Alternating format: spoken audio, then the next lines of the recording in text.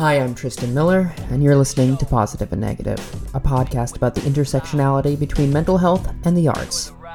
This week I speak with comedian and writer Christian Finnegan about his experience with mental health, as well as living with family members who have mental health issues. Here he is talking about the importance of structure within one's life. If you don't have structure in your life, make it. Make it.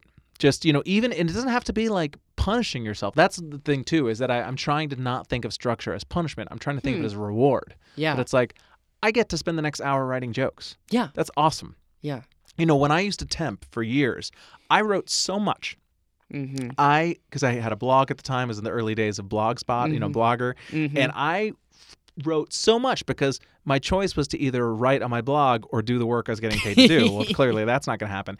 The minute the writing became the job, it started to feel like a burden on some level, and I would find ways out of doing it, and budget your time, even if it's like, all right, from 7:30 to 9:30, I'm going to play PlayStation. That's what I'm going to do. But just give yourself that structure if your life isn't already forcing it on you. This podcast is sponsored in part by Patreon. You can go to patreon.com/Tristan J. Miller to receive early access to episodes of Positive and Negative, as well as bonus content such as my audiobook, as well as archives to previous podcasts I produced. You also receive early access to my video essays and other audio content. We're also sponsored by Company of Fools. They're doing a series of live stream play readings. You can go to companyoffoolstheater.com for more information. We're also sponsored by Pop Psych 101, a podcast that discusses representations of mental health in popular media. All right, let's get to this interview.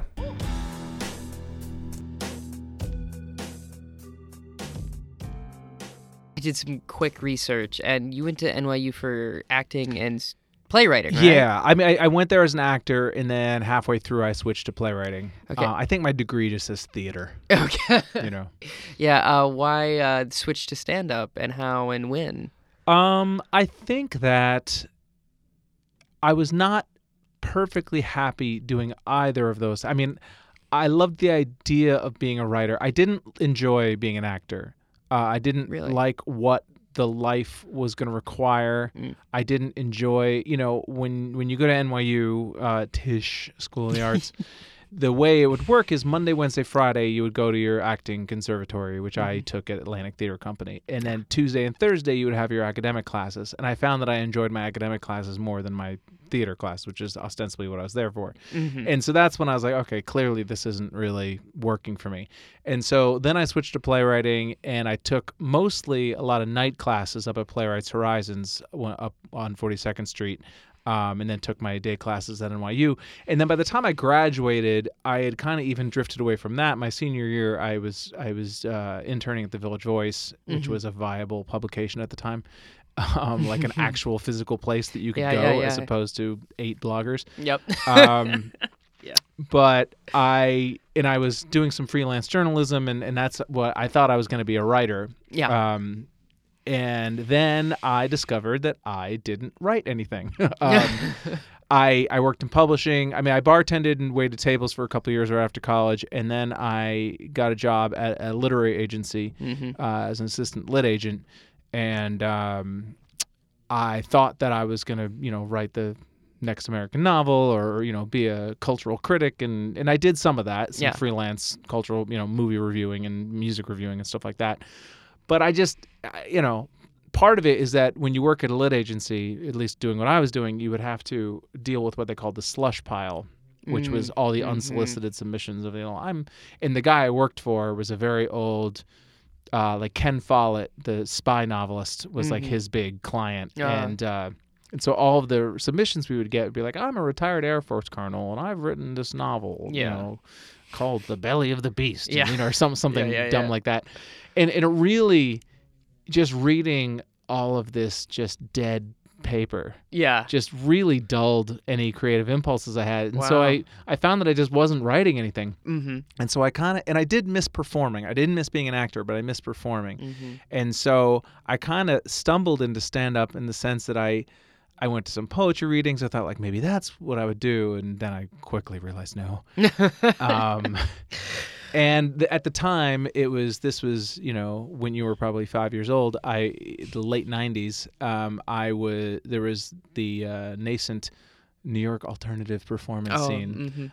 Places like Surf Reality and Collective Unconscious down the Lower East Side, and eating at Luna Lounge was sort of a big deal at the time, and that was sort of the place where I got into comedy, and it was nice because it was like a combination where you're writing but you're also performing, and it's if you want to be a writer but you have no discipline, stand up is great because it's like, oh wow, I can write this and find out tonight whether it's worth continuing. Absolutely. Do you have any desire to write a play at any point again? I absolutely do. Yeah. Will I ever do it? Who knows?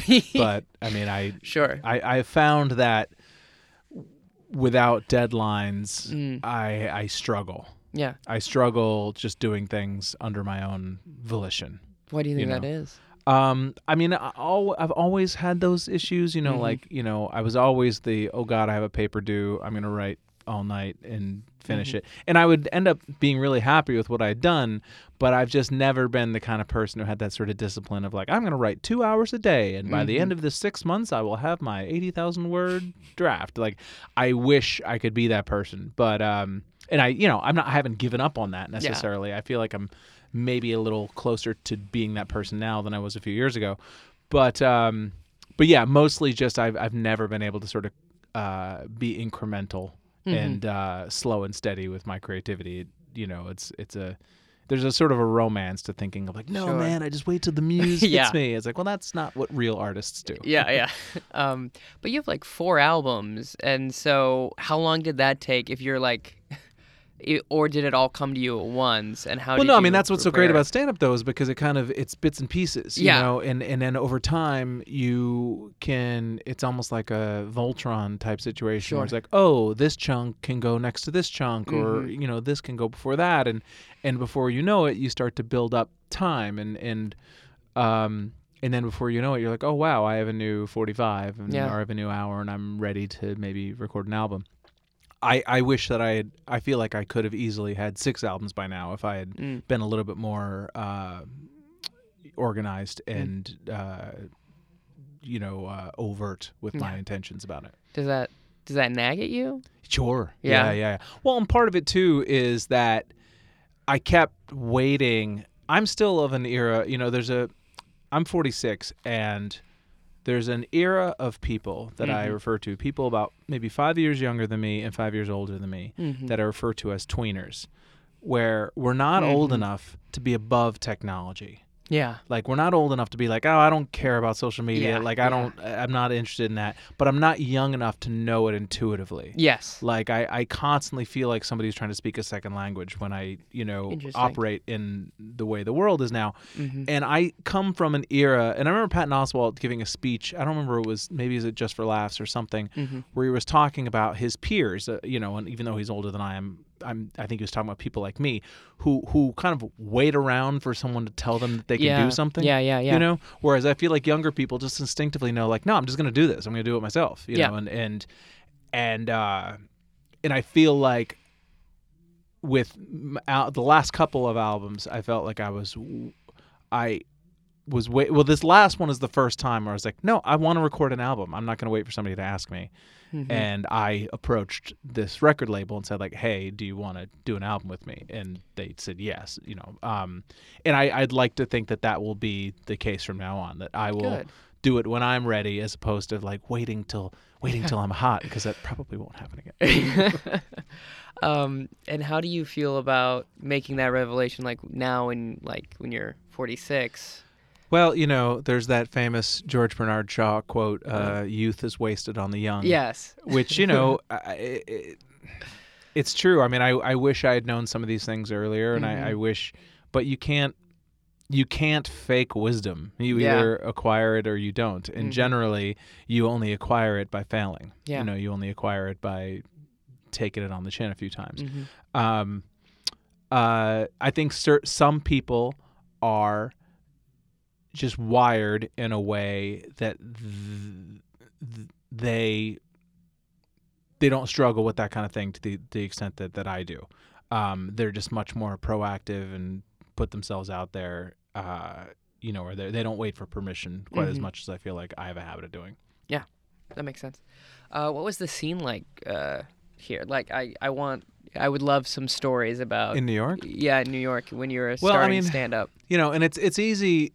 In many ways it was better, but in many ways it was worse. I mean, the thing that I do feel frustrated for younger comics about, and I say this as someone who's married to a venue owner, and obviously I'm thrilled with the community that's developed around QED, is that the scene, quote unquote scene, has just, it's so balkanized now because of the financial realities of living in New York now. How do you mean balkanized? I don't know that word.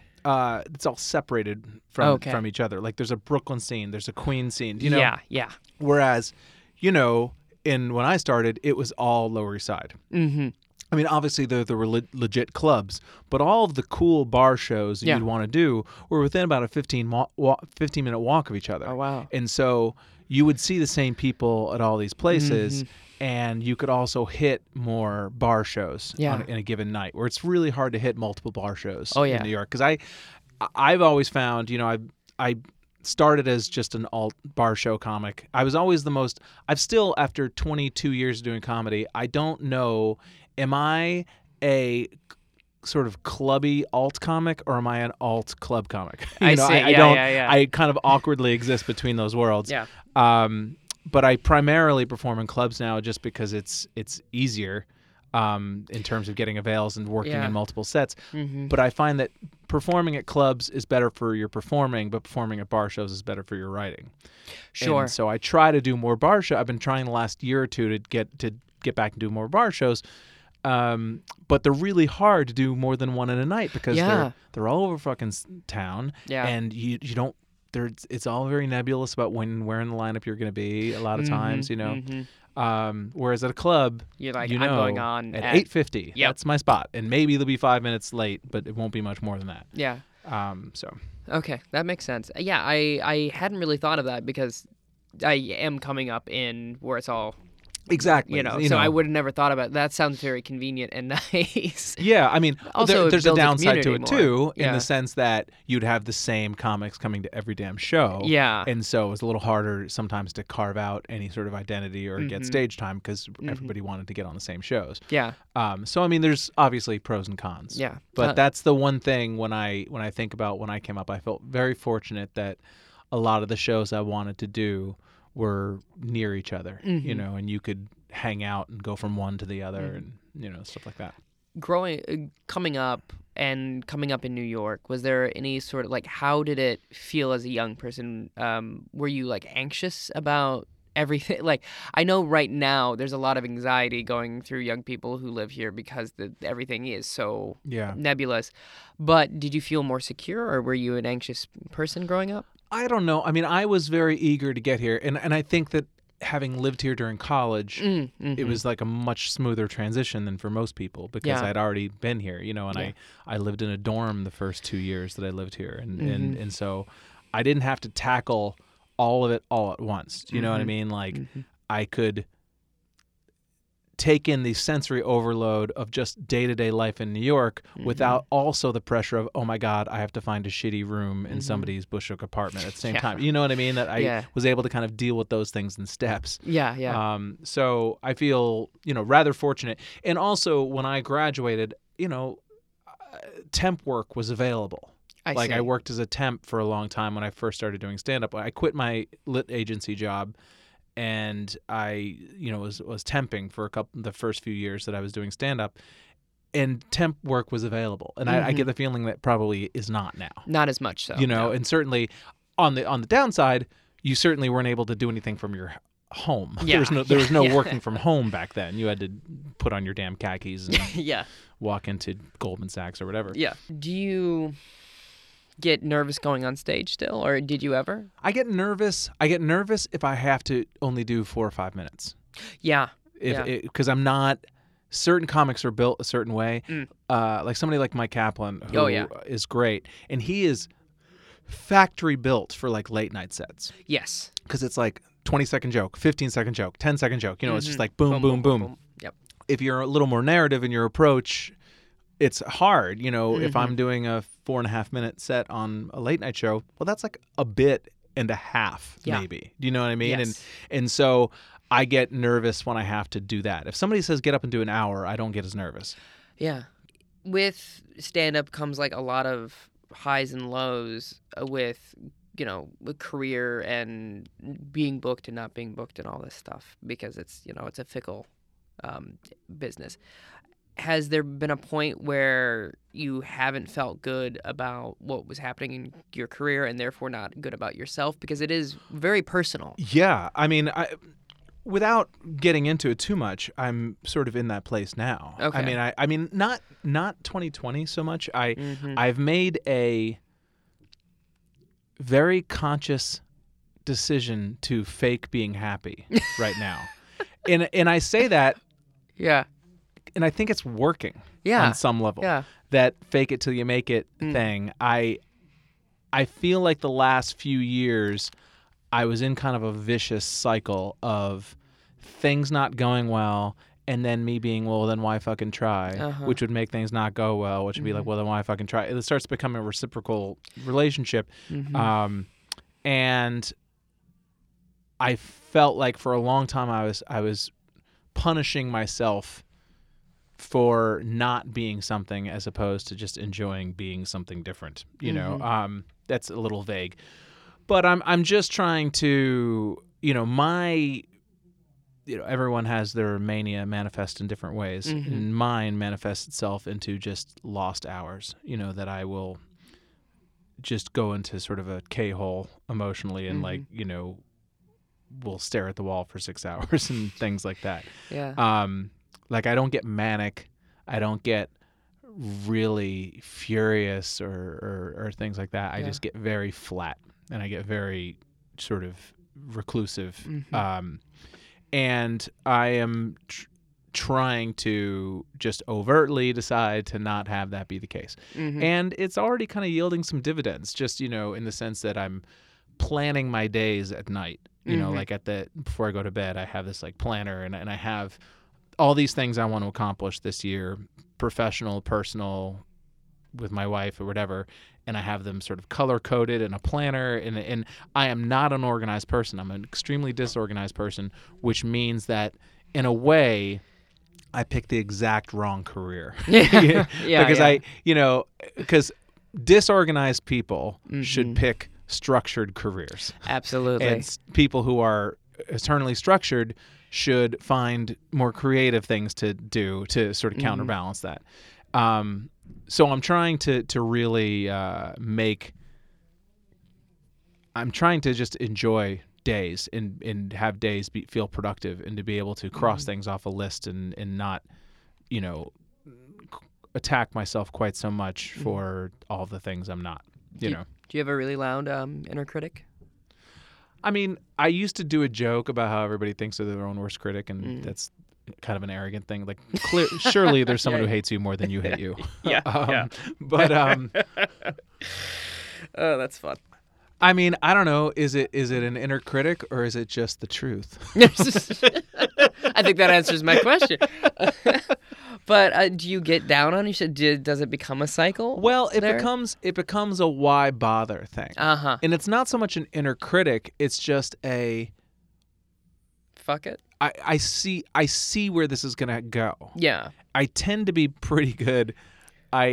If I have a superpower, it's being able to look at a situation and being able to identify exactly how and why and to what extent it's gonna suck. Like. I'm uncanny at it. And then it becomes a self-fulfilling prophecy. Of course. Then almost on some level I kind of want to make it happen to show how good I am at, like, I knew this was going to be bad. Wasn't as bad. Yeah. You know, and you know, there are certain things that I just can't, I think I've said, you know, about 1,000 times, but there are certain structural things that are beyond my control, you know, cultural things. and it's really hard to talk about this without lapsing into sad middle-aged white guy who feels like things are so hard for me right now. Yeah. But the reality is, and my feeling is culturally, you can't make an omelet without breaking some eggs. Yeah. And it just sucks that maybe I'm an egg. Yeah. Do you know what I mean? Yeah. It's because I get writing packets, my manager will be like, hey, so-and-so is, they're looking. And if it's a brand new show, then I feel like, okay, I maybe have a chance of getting this job. But if it's a pre-existing show and they're looking for one new writer, it's not going to be me, and I don't take that personally. It is just the way of the world. It's not even just that I'm a white male or whatever. I'm 46 years old. I bring my own baggage. If I wouldn't hire me, I mean, I sold a show to A&E a few years ago that was a very fun debacle. But, I was in the position of having to read writing packets and hire people. And, you give me the choice between a 46-year-old white dude who's probably going to come in and not feel like this is beneath him on some level and not put in the time and feel a little, and treat me like not want to be the employee because we've been doing open mics together for years. We started, you know what I mean? Or the hungry 24-year-old, be it a man, woman, white person, black person, whatever. But just that young, hungry, I'm gonna hustle. Yeah. I want that other person, you know? Yeah. And so I don't take it personally. I get it. But I'm trying to not let that, curdle my desire to at least enjoy. Because the reason I got into this, I think the reason most of us got into this is because we like writing funny things. Or, we like, of course, performing is great.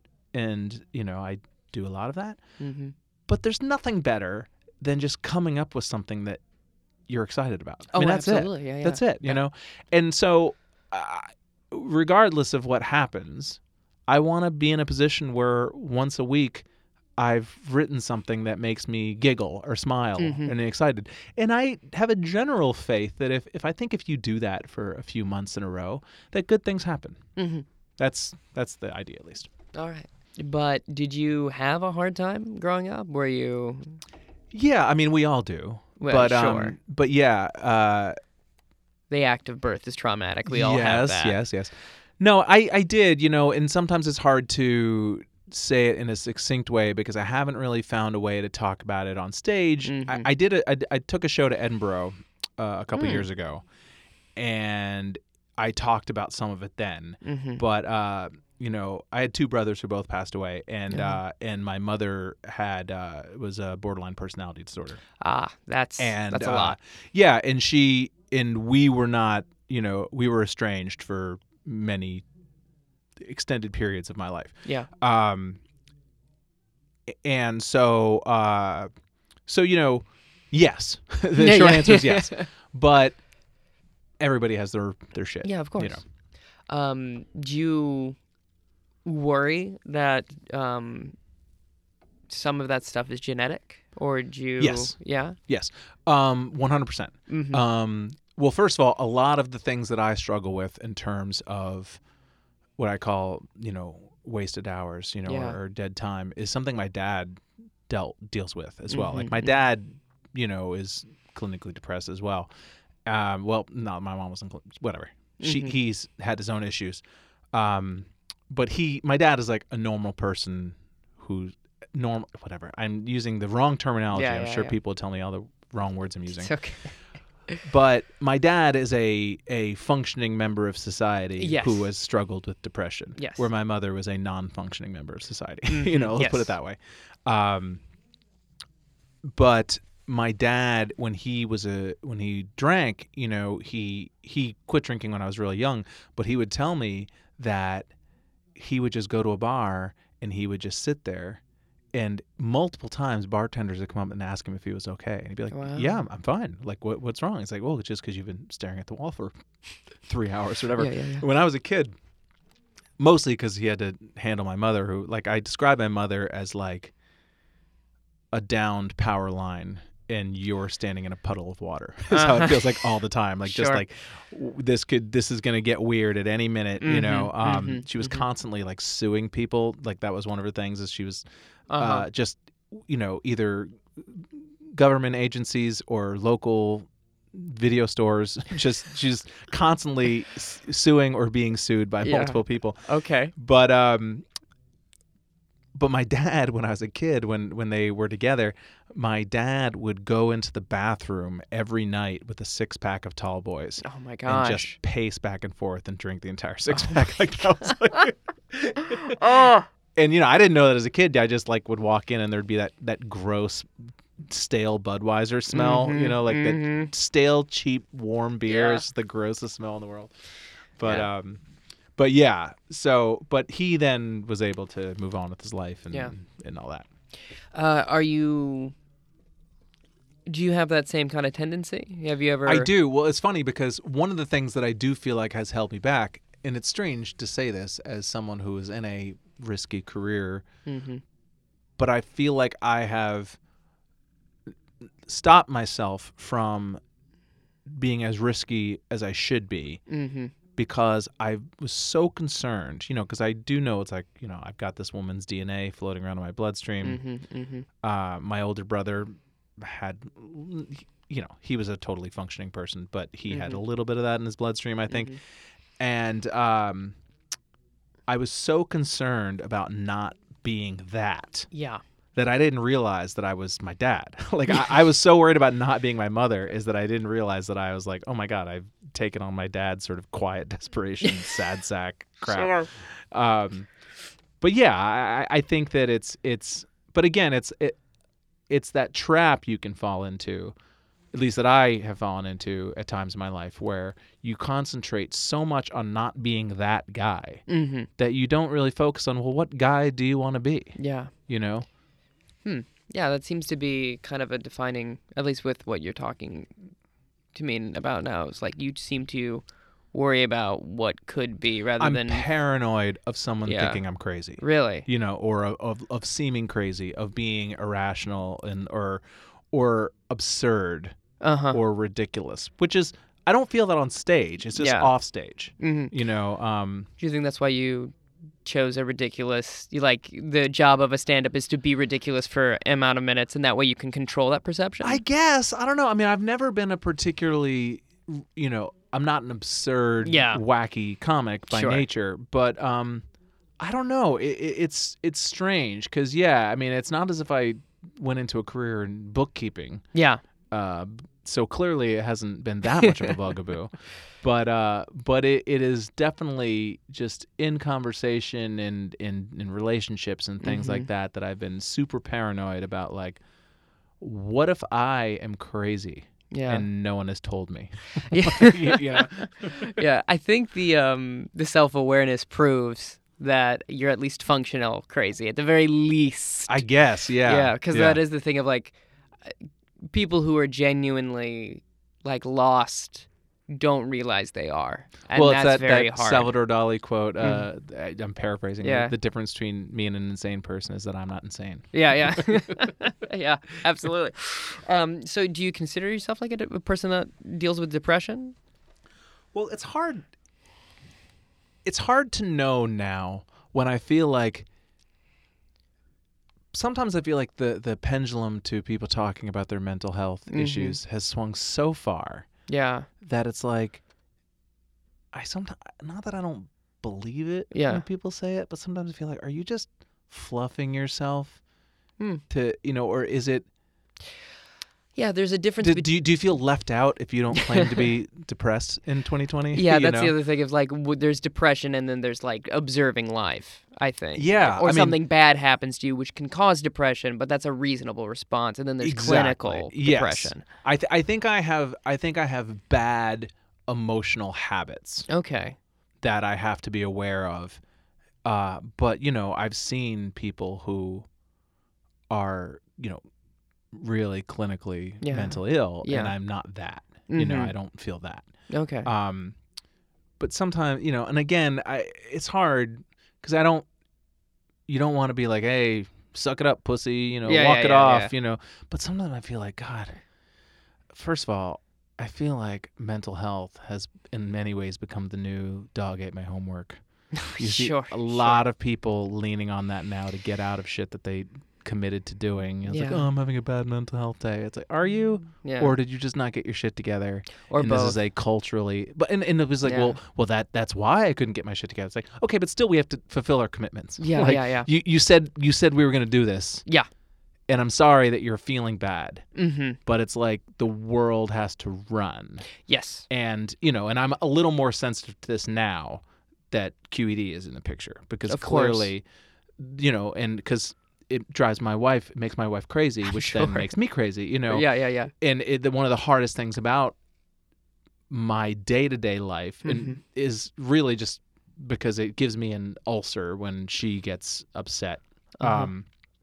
Is that there's 30 people on any given day who can ruin her day between, performers, employees, people, the guy delivering the soda, there's so many people who can just fuck up her day. Yeah. And certainly not the soda guy, but among the more artistic side of things, there've been a lot of situations where people are like, I can't do my show tonight. I have to cancel it. And it's like, well, you made a commitment. Yeah, and it's like, I don't. You might. It's completely unknowable. That's the frustrating thing about it. Is that I would never doubt anyone. But they can't all be legit. Sure, sure. If it happens 100 times, they can't all be legit. And if they are all legit, then holy shit, shut America down. Yeah.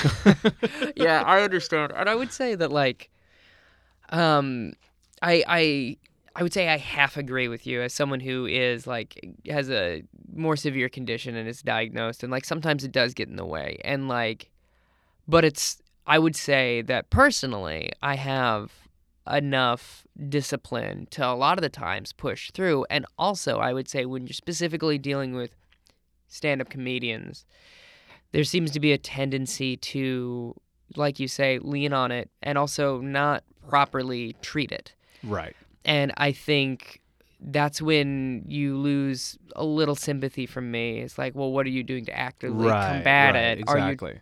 And I was speaking to a friend earlier today, and I was like, I honestly feel like a lot of the reasons people don't have success is a lack of discipline. And she brought up, or like, mental illness, and I'm like, yeah, but the way you combat mental illness, I think, is through discipline.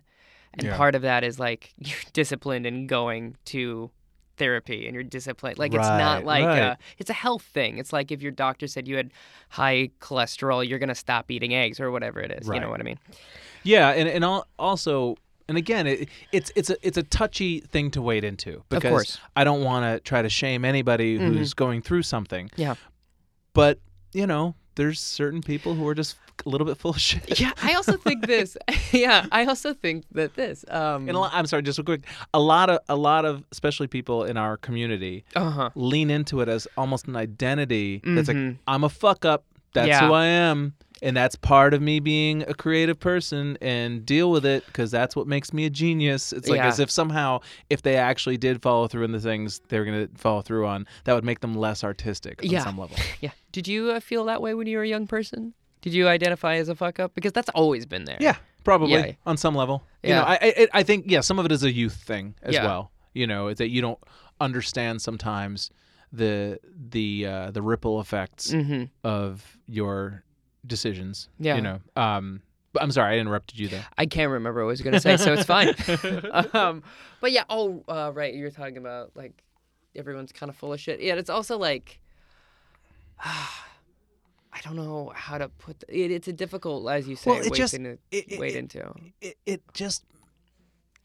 flattens everything. It also makes the people who actually have very severe mental health issues, like, you're right. It puts them under scrutiny. Yeah, and it also, like, waters that down. And there's a lot of talk about, like, anxiety, and specifically social anxiety, and, like, depression. And, like, anxiety and depression are the common colds of mental health issues, because everyone is going to experience depression at some point in their life due to circumstance. It's only when, like, for example, I think a really good example is with Gary Goldman and how extreme his depression was. I'm like, he's sick. Yeah. Whereas if it's like you just feel kind of bummed out today for no reason, everyone has those days. And it's really difficult kind of parsing it out. I would also say that, like you said, I think artists really lean into it. And it's I don't know how I feel about that because of the fact that, like, there are also bankers who, have to deal with this stuff. But that's kind of what I was saying before, is that sometimes I envy those people who work in a industry where they're not as tolerant of it in a way, because they know that they can't be full of crap. You know what I mean? Like, they have to that report has to be filed. This has to get done, and I don't know. Like I said, it's hard. I sort of don't like the things that are coming out of my mouth right now, because I don't want to question anyone's experiences of things, but I've just seen it. I've seen it abused. And a lot, and even before kind of it became mental health, when I was sort of coming up in the 90s, there was sort of some of the same type excuses, but it wasn't really focused on mental health as so much it was focused on just kind of being a rebel. As sort of an anarchist. Do you know what I mean? That it was the same kind of person who was full of shit about that is now in 2020. This is their new thing to be full of shit about. There's always something. But has the, like, staring at the wall, what one might call depression, like, stopped you from, has it, much like what we're talking about now, has it stopped you going to shows? Has it stopped you writing jokes? Has it ever gotten in the way? Yeah. Well, it's a reward on some level. It's a way of being the fuck up that I want to be. Sure. It's a way of confirming that I'm the piece of shit that I suspected that I was. Yeah. On some level. I've always had weight issues. I lost like 90 pounds like 10 years ago, and now I've gained about half of it back. But I'm like an accordion. I just get fat and skinny, fat and skinny. Yeah. And I remember before I was able to take off any significant amount of weight, I would go to the Kennedy Fried Chicken across the street from my apartment, and I would be standing in line being like, why do you do this to yourself, you piece of shit, you fat motherfucker, But before I'd even ordered, there was nothing stopping me from just walking out. Yeah. But it was like, no, you deserve this. And sometimes I feel like I will try to beat my positive impulses. It's like I want to win over you. It's like, oh, you think you're gonna get me to eat the salad? Fuck you. Watch this. Yeah. You know what I mean? And again, it's like, you could say that's a form of mental illness, or you could just say that that's a negative emotional habit. Yeah. Where do you think that comes from? I don't know. I mean, there's survivor's guilt and things like that. It's certainly a lot of, my younger brother died in 2001 and my older brother died in 2008. And so this stuff certainly predates that, so I can't blame it completely on that. But certainly when my younger brother had been sick his entire life, he had a heart transplant when he was like 3 years old and had like multiple surgeries, and he died when he was 19. And, he was always the sick kid. Yeah. And so that wasn't, it was grueling. It was a grind. But when he passed away, it wasn't a big shock. I mean, we had years to sort of wait for it to happen. Whereas my older brother just had a heart attack this one night, just poof, gone. Oh, wow. And so it was two very different experiences. Yeah. And I don't know which I'd prefer, Sure. But I will say that my older brother's death affected me in a way that I was not anticipating. That he was only 2 years older than me, but he was much more, he had a wife. They were trying to get, I wasn't married at the time, but they were trying to have, I'm sorry, I was married by the time I passed away. But anyway, I always kind of saw myself as like, I'm the rebel and he's the clock punching fucking, he's the guy who's living the normal life, and I'm in New York City doing cool, gritty stuff. And when he died, I was no longer that anymore. I was the only kid, and I had to deal with my mother, who I hadn't dealt with in years, and I felt very earthbound. I felt very brought back into the muck. Whereas I felt like I was able to kind of like skate over it, that I live in New York, man. I don't live by society's conventions, blah, blah, blah. And once I was the only one, I felt like I aged like 20 years in a year. Yeah. I felt very old very quickly. Yeah, you're the oldest now. Yeah. And just it had a weird effect on me, and it's something that I still am sort of coming to terms with a little bit in terms of what's perception, what's reality. I try to not overemphasize the importance of it, but it certainly had an effect. With the losing a bunch of weight, was it like a health issue, or like were you just sick of it? No, I mean, I don't know why. It's funny, because I will have these bursts in my life of a real dedication. Yeah. I probably tried to go on a diet 30 times in my adult life before this particular time. And then it just took for whatever reason. I mean, part of it is that Cambry, my wife, kind of dragged me into it kicking and screaming. And I resisted and resisted and resisted. And then my will took over, and without her having been kind of like, I remember one year, because I would complain all the time. I would go to try to buy a shirt. I would have to go to Old Navy and hope that they had a double XL. That was my only chance of not having to go to a big and tall store. Because I was never big enough for the big and tall stores. I was like right in that weird little valley. A tweener again. Yeah. I say this to my therapist all the time, that like the story of my life is 1 foot in, 1 foot out. But I would have to try on shows, and it's still, I mean, to this day, putting on clothing in a changing room, like nothing fuels the self-loathing more than that. And I don't know why, but she bought me, for 1 year for Christmas, she bought me the South Beach diet book, which is a little bit, at the time, I was like, fuck you.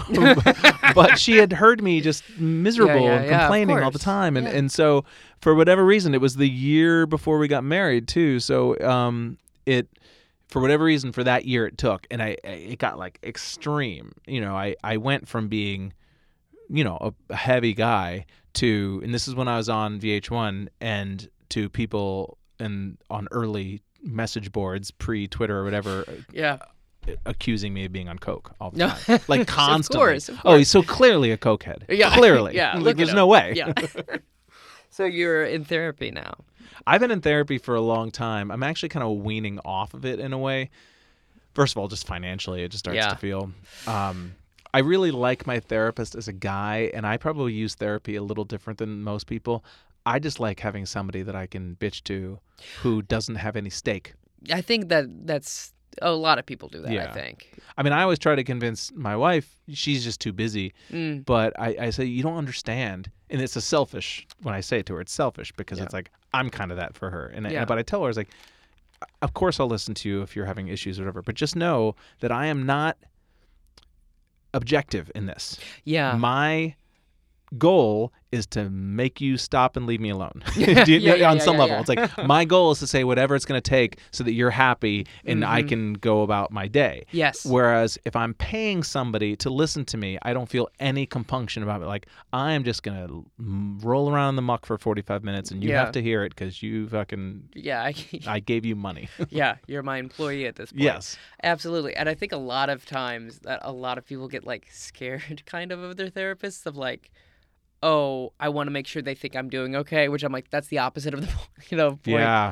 Josh Comer's, who's a old friend of mine, he's a great joke writer. He's written for Jimmy Fallon and and Conan and a bunch of other shows. He used to do a joke that I love about how he's a real cheapskate, and before he'd go to therapy to get his money's worth, he'd like stare in the mirror and be like, "You suck, you fucking suck," because you gotta make it worth it, It's very funny. Yeah, it is really helpful to have that objective point of view. Do you think you carry that with you a little bit more when you can come out of therapy? Do you find that you're a little bit more clear-headed about your life? No, and that's why I'm trying to use it more. I mean, I need it on some days. I just need it. Some day I need to be able to bitch about my life and not feel like I'm burdening someone. because that will kick in whenever because I have friends, we'll go out and have drinks and stuff, and of course we're there for each other and whatnot, but that I'm boring you, this is a burden, I'm a bummer, like that kicks in, and sometimes I don't want to have to be diplomatic. Yeah.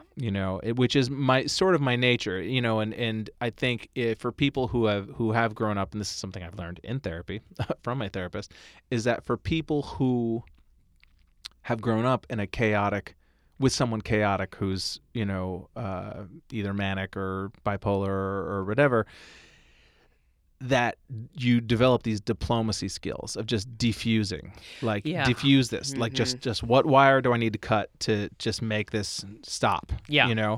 And that can be a short-term victory, but a long-term poor strategy for your own mental health sometimes, and so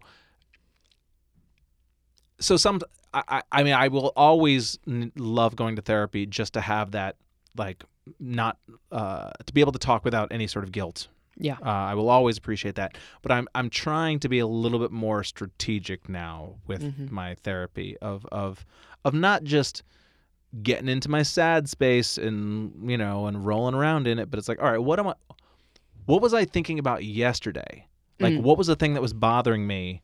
What's the problem I was trying to address a couple days ago, and talk about that, as opposed to just, this is what I'm feeling today. Like, like not in this homework necessarily, but just on the subway ride over, just like, all right, what is it that what would be helpful to talk about? Because I could talk about something my dad does that pisses me off. Sure, I could do that. To what end? He's a 79-year-old dude. It's like, I'm not, like, he's not changing. I love my dad, but what is what's something that might be productive? Yeah. Do you, now that you're the only one really dealing with your mother, is that... She passed away. Oh, she passed away? I'm sorry to hear No, that. it's fine. It is what it is. This is sometimes this is where a lot of the guilt comes in. Best day of my life. Oh, boy. Yeah. I don't know how to say it other than that. That's obviously overstating it. She's my mother. Of course. She's my primary female figure. But I remember, I'm sure you've heard of Mental Illness Happy Hour. Yes. I did that show years ago, back when my mother was, like, really in my life in a negative way. And at the end, Paul Gilmartin, he would do this thing where he would ask a bunch of just rapid fire questions. And he's like, what are you most afraid of? And without even thinking, I was like, I'm afraid my mother won't die. And not so much as she wouldn't, not that I want her to be dead, but just that I was worried that she was going to become an invalid or be incapacitated, and I was going to have to take care of her because she brings out everything negative, and it was a real landmine. And, so I'm not saying it was the best day of my life, even though I literally just did say that. Yeah. But it was not as traumatic for me as for other people. It was, obviously there was a bunch of logistic stuff I had to deal with, but no, I don't. I feel bad about not feeling bad. Yeah. That's really my main problem with that, is that I feel rotten, because people are always like, oh my God, your mother died. And I'm like, I feel nothing but a slight sense of relief. Yeah. Oh boy. Yeah. I would imagine that it is very difficult having people with mental health issues in your life. And this is the thing that I forgot like 20 minutes ago. Oh, yeah. And it's I think with people who have mental health issues, they need to recognize more and more that the whole bit is that we're difficult to deal with. Because, like, once you have that self-awareness, you can kind of start counteracting. Because a lot of the time, I feel like people come from this place of, like, the world should kind of cater to me in this moment because I'm someone who has an illness. And it's like, at a certain point, there should be a give and a take because of the fact that, like, it is socially abnormal behavior and to function in society, which everyone presumably wants to do. Like, you can go and be in the woods and be by yourself and then make up your own rules. But, like, you have to acknowledge that it's difficult to deal with. Yeah. And you don't necessarily have to feel guilty about that, but you have to, like, go, okay, how do I make this easier for people? Yeah, I mean, and again, that I feel like what a typical white guy. My mommy was mean or whatever. Well, yeah. But in addition to the mental health struggle she Yeah. had, she also she's a bit of a grifter. She was, she Hence the without sewing. being overly. There was no funeral for her because no one would come. Oh wow. Let's put it okay. that way. Yeah. She had alienated everybody. Yeah. She was living with her twin sister intermittently when she wouldn't kick her out. Mm-hmm. And when it's funny, I had vocal cord surgery. I had vocal nodes. I had them removed, and I had to. We have a little cabin up in upstate New York, a little tiny cabin that we go up to, and I was there for 2 weeks. I had to go up there for 2 weeks, and I wasn't allowed to speak. And 2 days after I got there, I got a call and an email or whatever that my mother had disappeared and nobody could find her.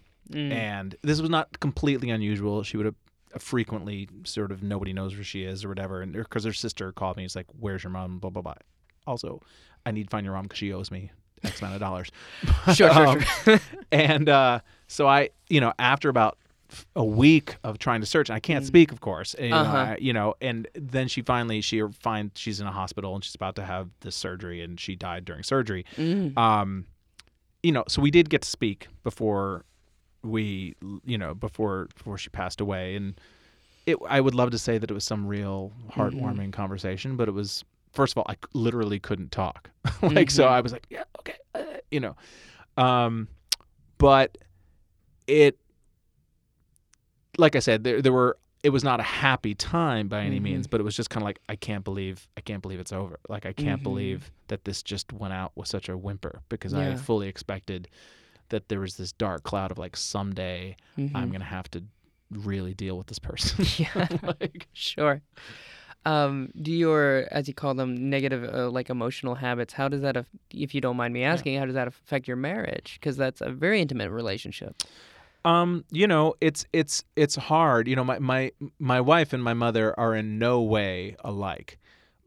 But I think that, when people say, oh, women go for their father or men go for their mother, what they're really saying is, I think, to the degree that that's true, and there's limited use and sort of truisms like that, but is that you look for relationships that feel familiar on some level. And my wife is as sane gets. I mean, she's like the most high functioning person I've ever met, period, bar none. But I have so many times seen her just with a calendar out it's constantly. crazy. Yeah. It's crazy. I mean, it's enraging. But the similar part of it is that her life is such that there is chaos a lot. See, because especially with QED. But even beforehand, she was producing, she's doing lots of things. Her dad's in jail for attempted murder. Yeah. So she has a bundle of chaos that she's dealing with. And so I have to remind myself that she's not responsible for whatever shit I'm bringing to the table from my, when I was 12. Yeah. Yeah. We do okay though. I mean, it's so funny because, we fight like probably more than a lot of couples. But we've been married for 13 years. We've been together for 16. Yeah. I remember I worked with Jim and Janie Gaffigan for a while on a project, and they fight. I'm sorry, am I allowed to say that? No, I think I don't know. That's really up to you. No, but but they're together forever. They're as in love as any couple I've ever seen in my life. They have 5 children. Do you know what I mean? Yeah. But it's like, whereas a lot of my friends, for a long time in the first few years of my marriage, I thought like, oh God, why don't we have a marriage like they do? Like they never fight, whatever. Yeah. And they all get divorced. Yep, absolutely. You know what I mean? So it's like we're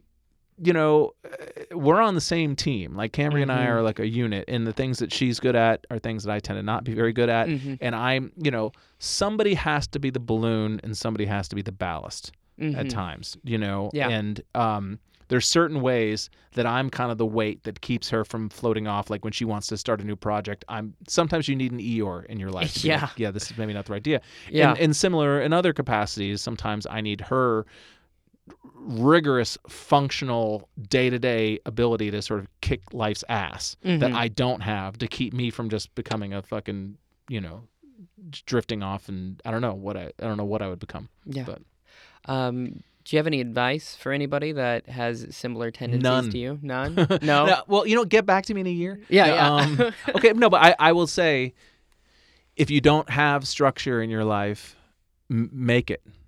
Make it. Just, even, and it doesn't have to be like punishing yourself. That's the thing too, is that I'm trying to not think of structure as punishment. I'm trying to think of it as a reward. Yeah. But it's like, I get to spend the next hour writing jokes. Yeah. That's awesome. Yeah. When I used to temp for years, I wrote so much. Mm-hmm.